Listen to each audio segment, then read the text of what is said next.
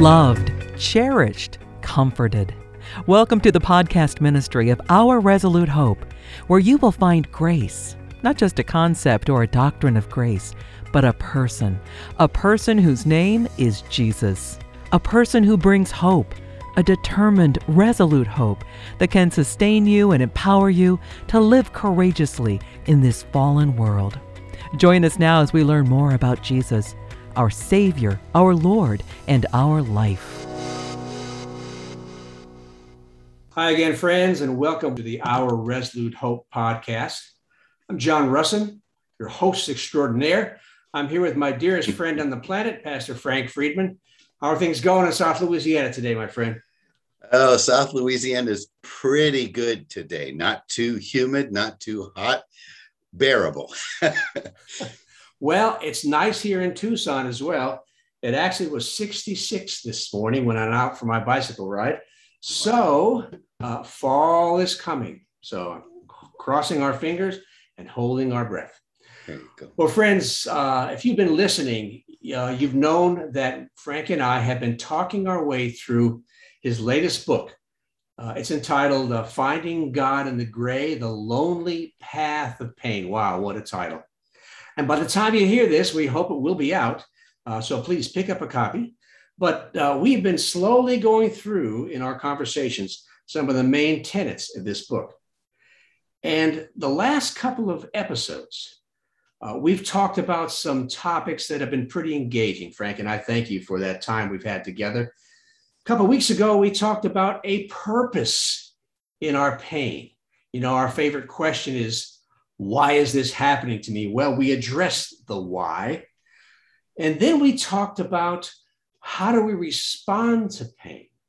And we talked about, as Frank, you called it, a radical response to pain, which basically is to just sit down in our pain, to own it, to make it ours, and to invite God into it. Because, of course, he knows our pain intimately already, and only he can filter through the apparent rubbish and show us where the life is in this. Show us his glory and show us how he's going to manifest himself in us through this. So, my friend, we're going to do something a little different today. We're going to talk about a chapter in your book called The Faithless Facade.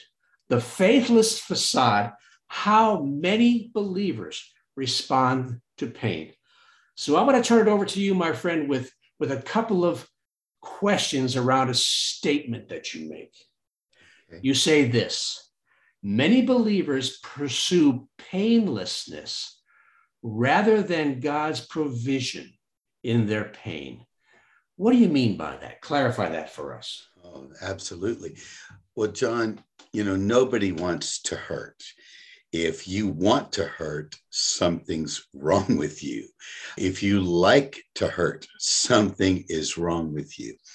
The normal response is to recoil from pain. We don't like pain. And when we have pain, we don't like to think about it because it makes it worse.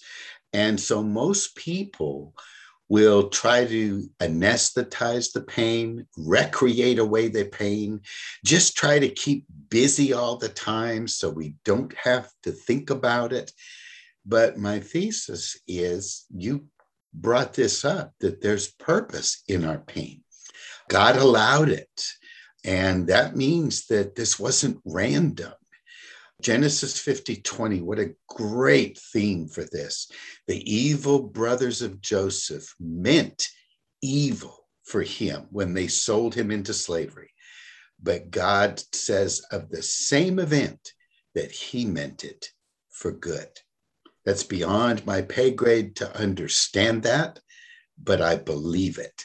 And so the call, I think, upon every one of our lives is not painlessness, not let's avoid pain, get rid of pain. I'm not saying we invite it into our lives. That would be stupid. But when it comes, receive it and look for the provision of God. You know, John, I was reflecting this week on a verse that Jesus learned obedience through the things that he suffered.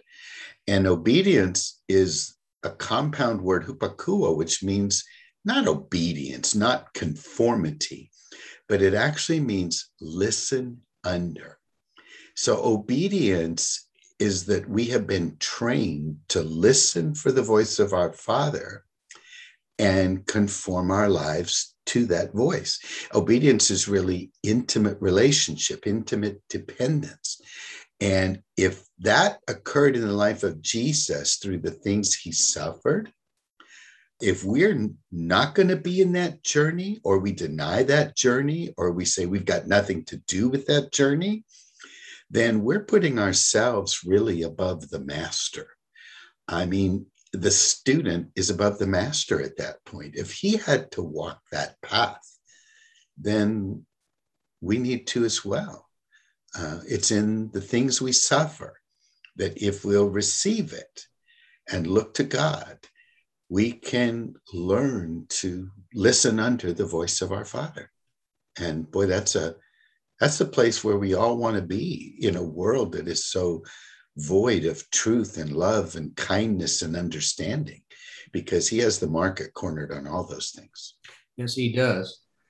But while we may all want to be there while we're hurting, many of us in the body of Christ are not there. I would say most. Well, okay. I was going to be a little more kind than that, but that's okay. I'll accept most. And so the church at large, at least in this country, not so much elsewhere, but at least in this country, the church seems to be filled with people who reach a certain level of intimacy and familiarity with each other.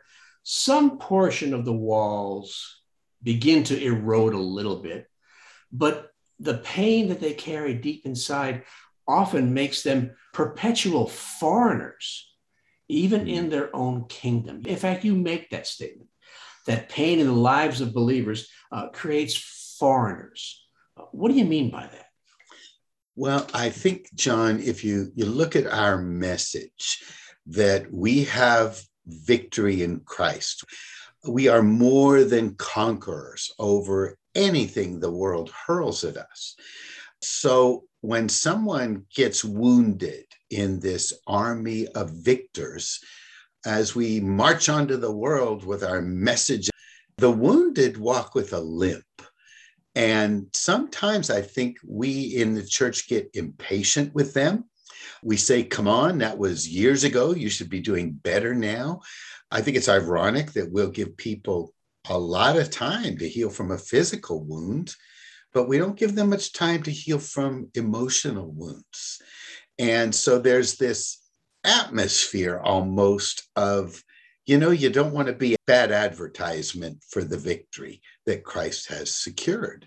And so I think people who are hurting learn to be silent about their pain. And that's why we came up with that subtitle, The Lonely Path of Pain. If I really share my burden, is there anybody out there who's going to let me cry, let alone hear my cry? And it's sad, but I do find that kind of performance attitude in a large portion of the body of Christ. Yes, I think you're right. And so the church very sadly resembles the world in this capacity, that to a great degree, the church is filled with, you use this phrase, wounded warriors, soldiers who've been battered and bruised, and they just feel like they don't fit into the victory parade, quote unquote, of unwounded saints. And so in my experience over many years of watching this in churches, is that believers can do a couple of different things. First, they can give up on getting help from believers, but choose, because of social reasons or family reasons, to adopt the mask, bury their pain, trudge through life. They have some joy, some peace, some rest, some freedom, but they certainly don't have all that Jesus died to give them. And a lot of people, in fact, The lion's share of people in the body of Christ, I think, fall into this category. But then there's the second one. And these are the people who ditch the church entirely. Believers who love God but hate the church, decide that no one in the church is authentic. No one really cares. And when this happens, our enemy will make sure to parade every type of alternative in front of those folks that seems attractive, that offers hope, and it seems like a fit, because in the church, they just don't seem to fit. So did I capture everybody in those two responses? Of course, there is a third, the people who sit down in their pain and find the life of Christ in the midst of a nightmare. But that's not the most common path. Mm-hmm. Yeah, it really is a road less traveled. Most of us are going to try to remove the pain. That's why we called it a radical response, John.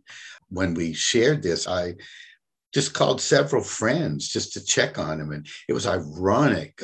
Two of them said, we're going through difficult circumstances. And I said, well, how are you getting through this? And they said, well, we realized we couldn't fight against it anymore. It wasn't going to change anything. And they said this language. It was ironic. They said, both of them said, we just had to sit down in the pain and ask God to meet us there. And I was sitting here looking at them almost dumbfounded, because I'm writing this book and here these people are verbalizing what I'm writing.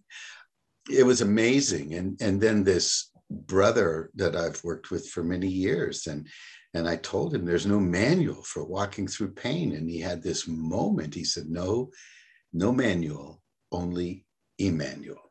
And that's the thesis. We find God in a way we never knew him.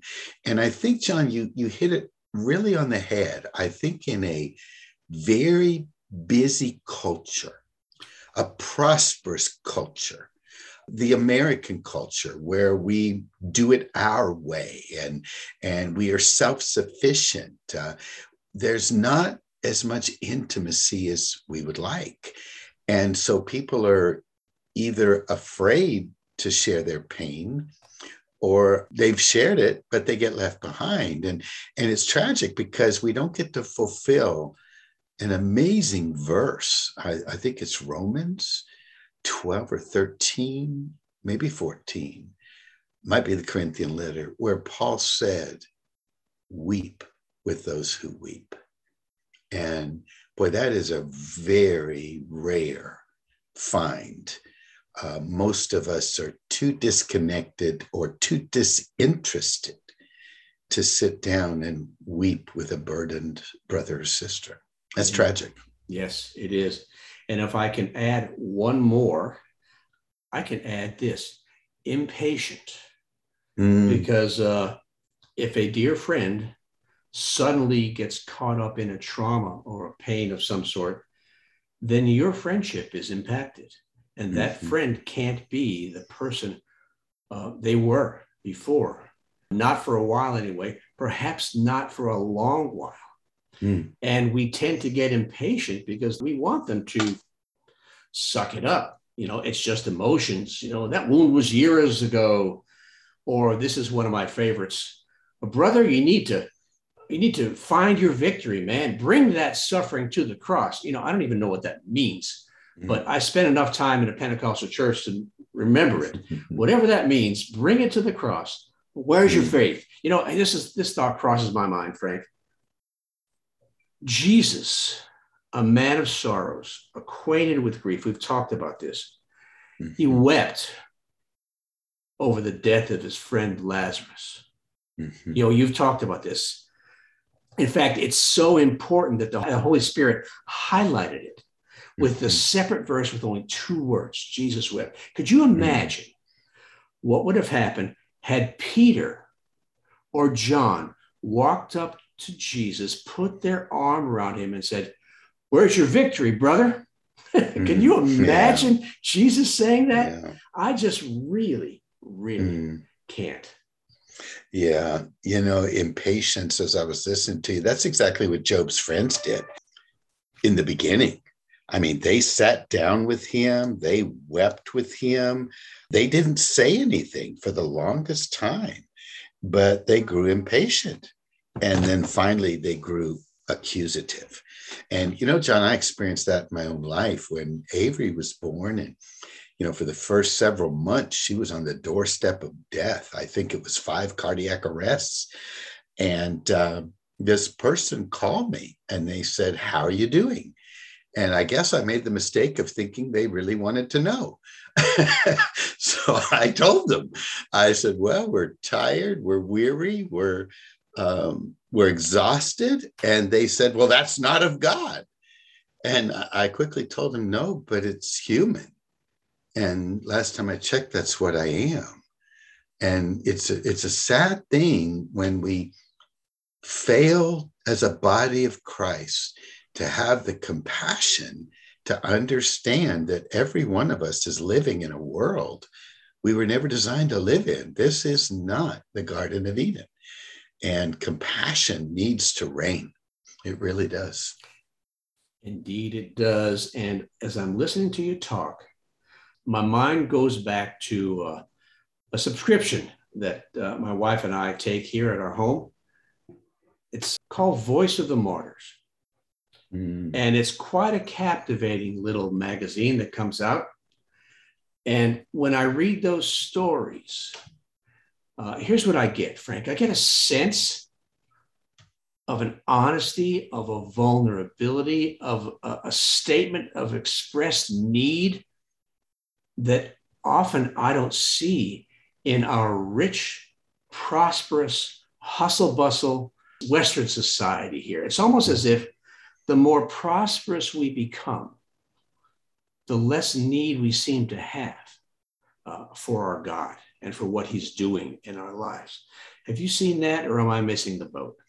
No, you know, John, I've pastored in several different areas, 3, one on the West Coast, East Coast, and the South.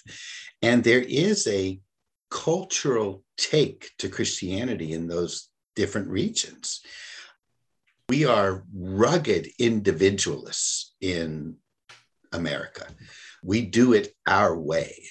And, you know, the more prosperous we are, the more self-sufficient we are. I mean, if we're hungry, we just go to the cupboard. I mean, we go to the freezer.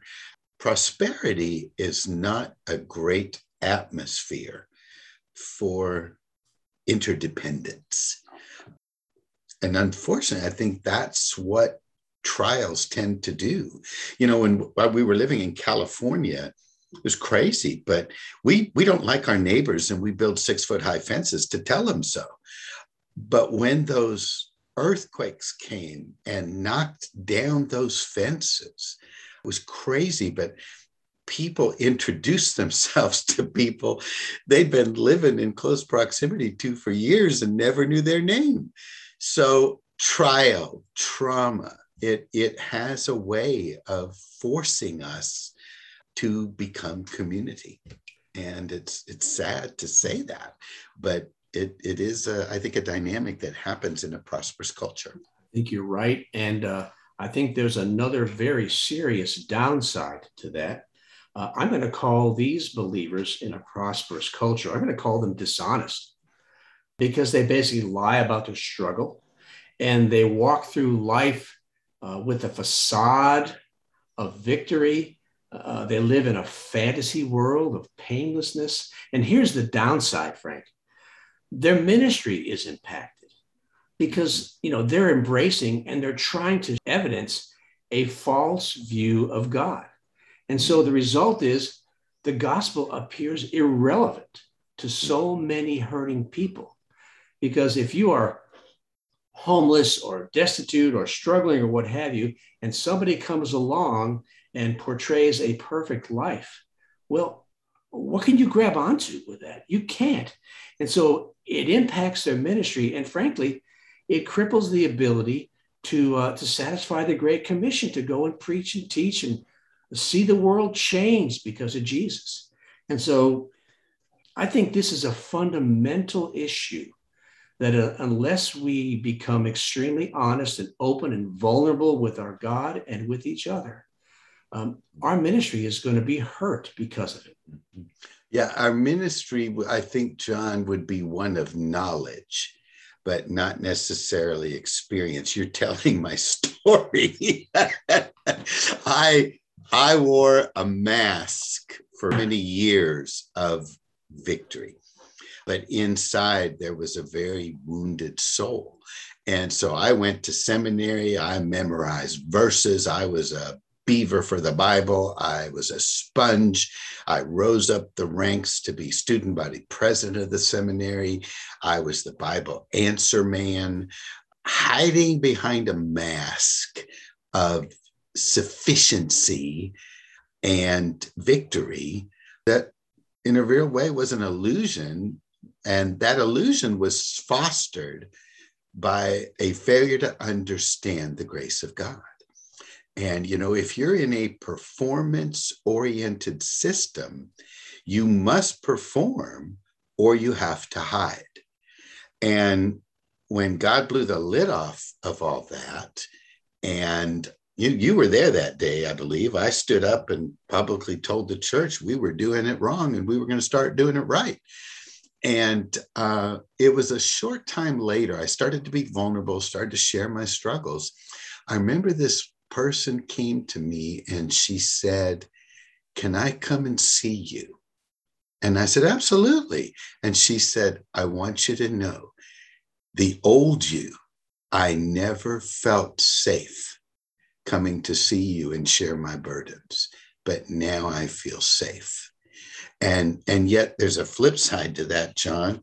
When I came to the church where you and I both functioned as elders, I right away was vulnerable. And I had a guy come up to me, who's an elder, and he said, "Would you please quit being so vulnerable? You're scaring everybody." and I said, "Well, brother, what would you prefer, a facade?" And his words are enlightening. He said, "Well, that's what we're used to." And I think what we do in our modern church age is we put up people who have it together and we say, "Look at what's possible for us." And they become the example or the model. And yet that's totally contradictory to Jesus, who was a man of sorrows, acquainted, which is deeply involved with grief. And I think if we're truly going to be conformed to his image, we will be on that same road. We'll have sorrow. We'll look at this sad state of the world, the people that are being hurt and bruised, and we'll be acquainted with their grief, and they'll know that about us. That's the key. They'll see it in us. They'll see the compassion. And it's then, John, that we become dangerous people in the kingdom because we're walking the same path that Jesus walked. Amen. Jesus was an honest representation of God. In your book, my friend, you mentioned in chapter 10 of a lady named Susie.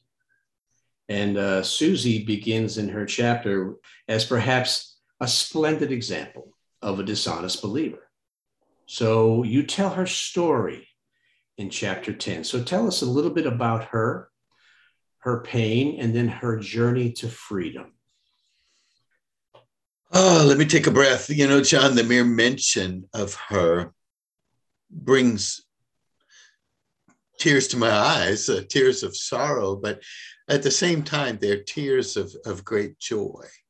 I'll never forget her. She came in very well put together, confident, but she was here to talk about a struggle in her relationship with her husband.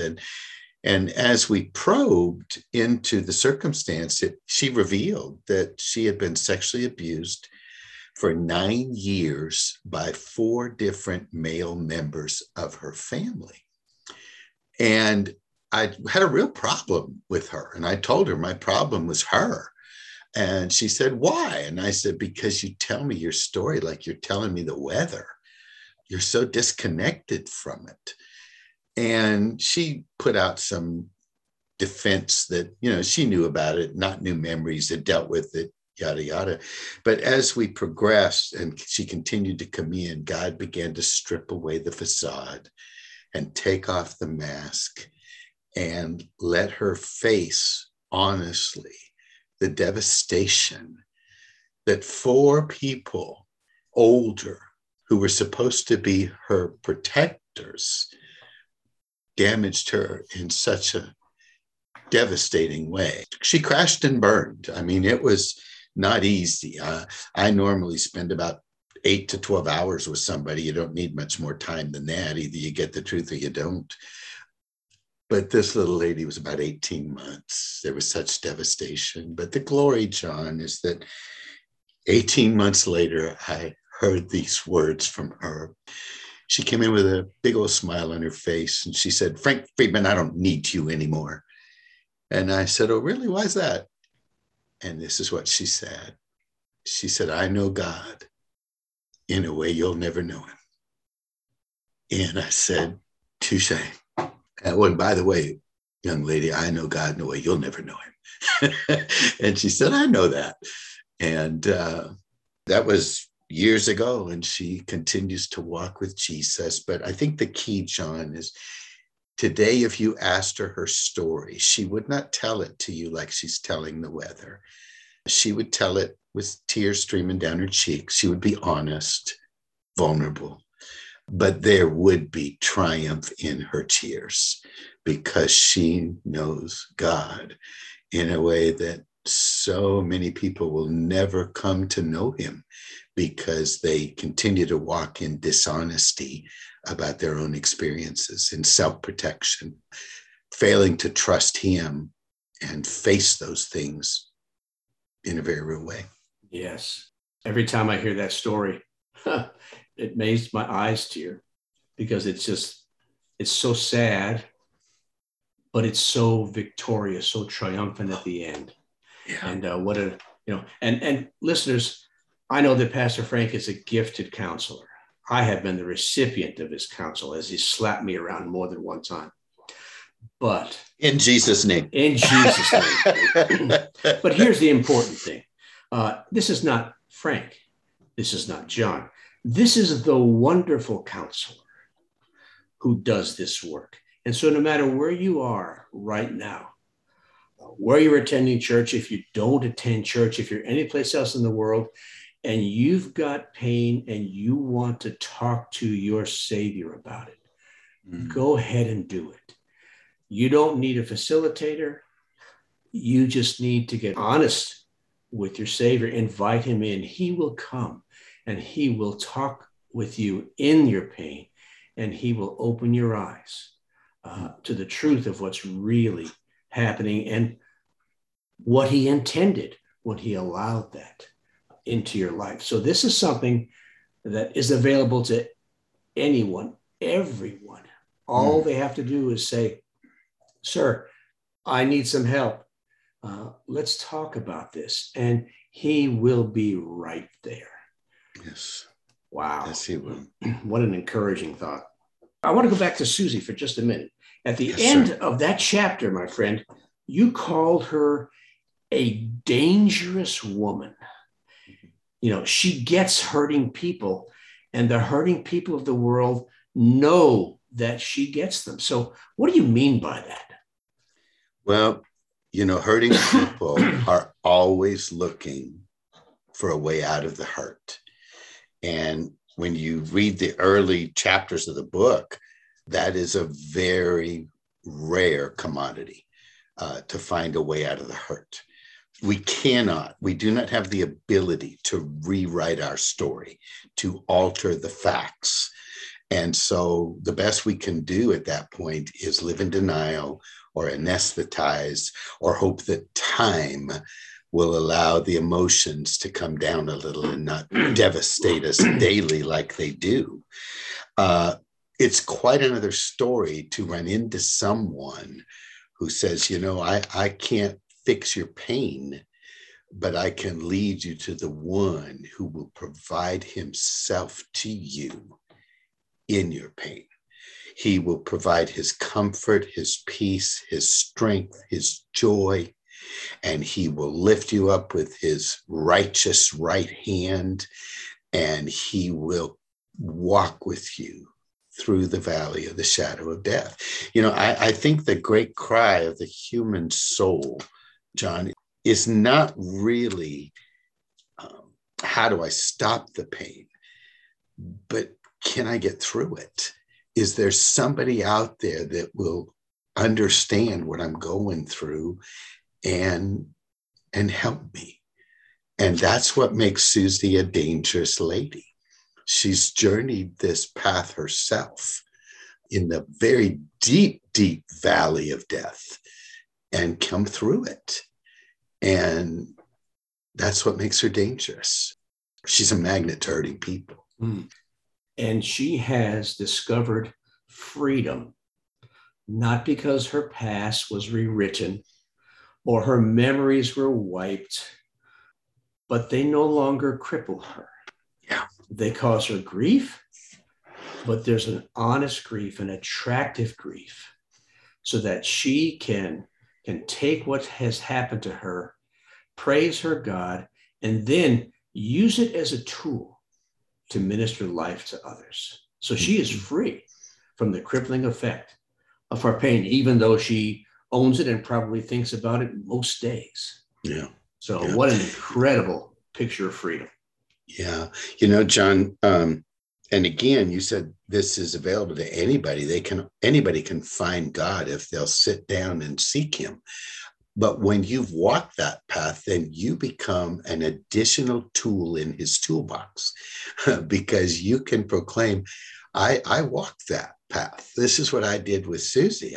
I told her I've walked that path, and now she's walked that path. Years ago, I came home from church one day, and just maybe if I can just share this story. My bride grabbed me and she said, "Sit down. I want to share something with you." And I said, "Okay." And she said, "I want to play this song for you. It's your testimony." And I don't remember all of the lyrics, but the lyrics go like this, John. In the crowd, you're the master of your soul, unafraid, resolutely in control. Play the part of the angry young man. Protect yourself as long as you can. What's the use of all the books that you read if you don't find the truth that you need? And then the chorus said, "Did you hear the good news? You don't have to run and hide. You can drop all your defenses.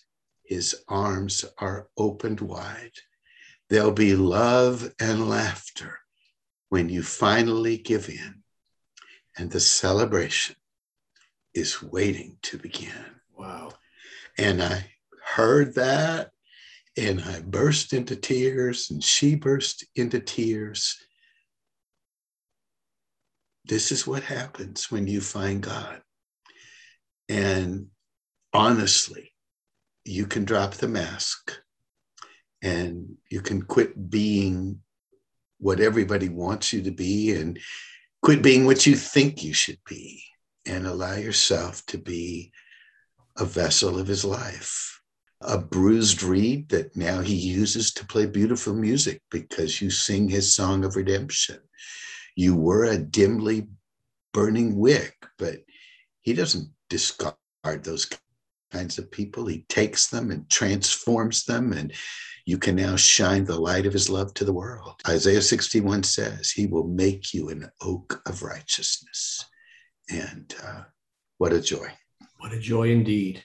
Now, listeners, you don't have to have a story like Susie's to think you've been wounded.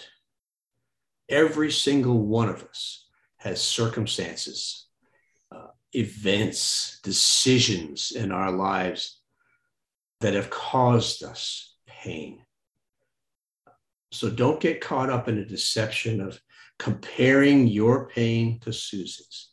Your pain is yours, and it is worth a conversation with your Father. And if you're in a church where this isn't forefront on the mindset of the leadership, that's okay.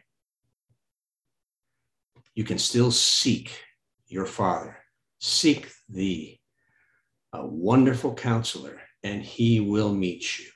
And then you too, perhaps, can become a dangerous person in the kingdom.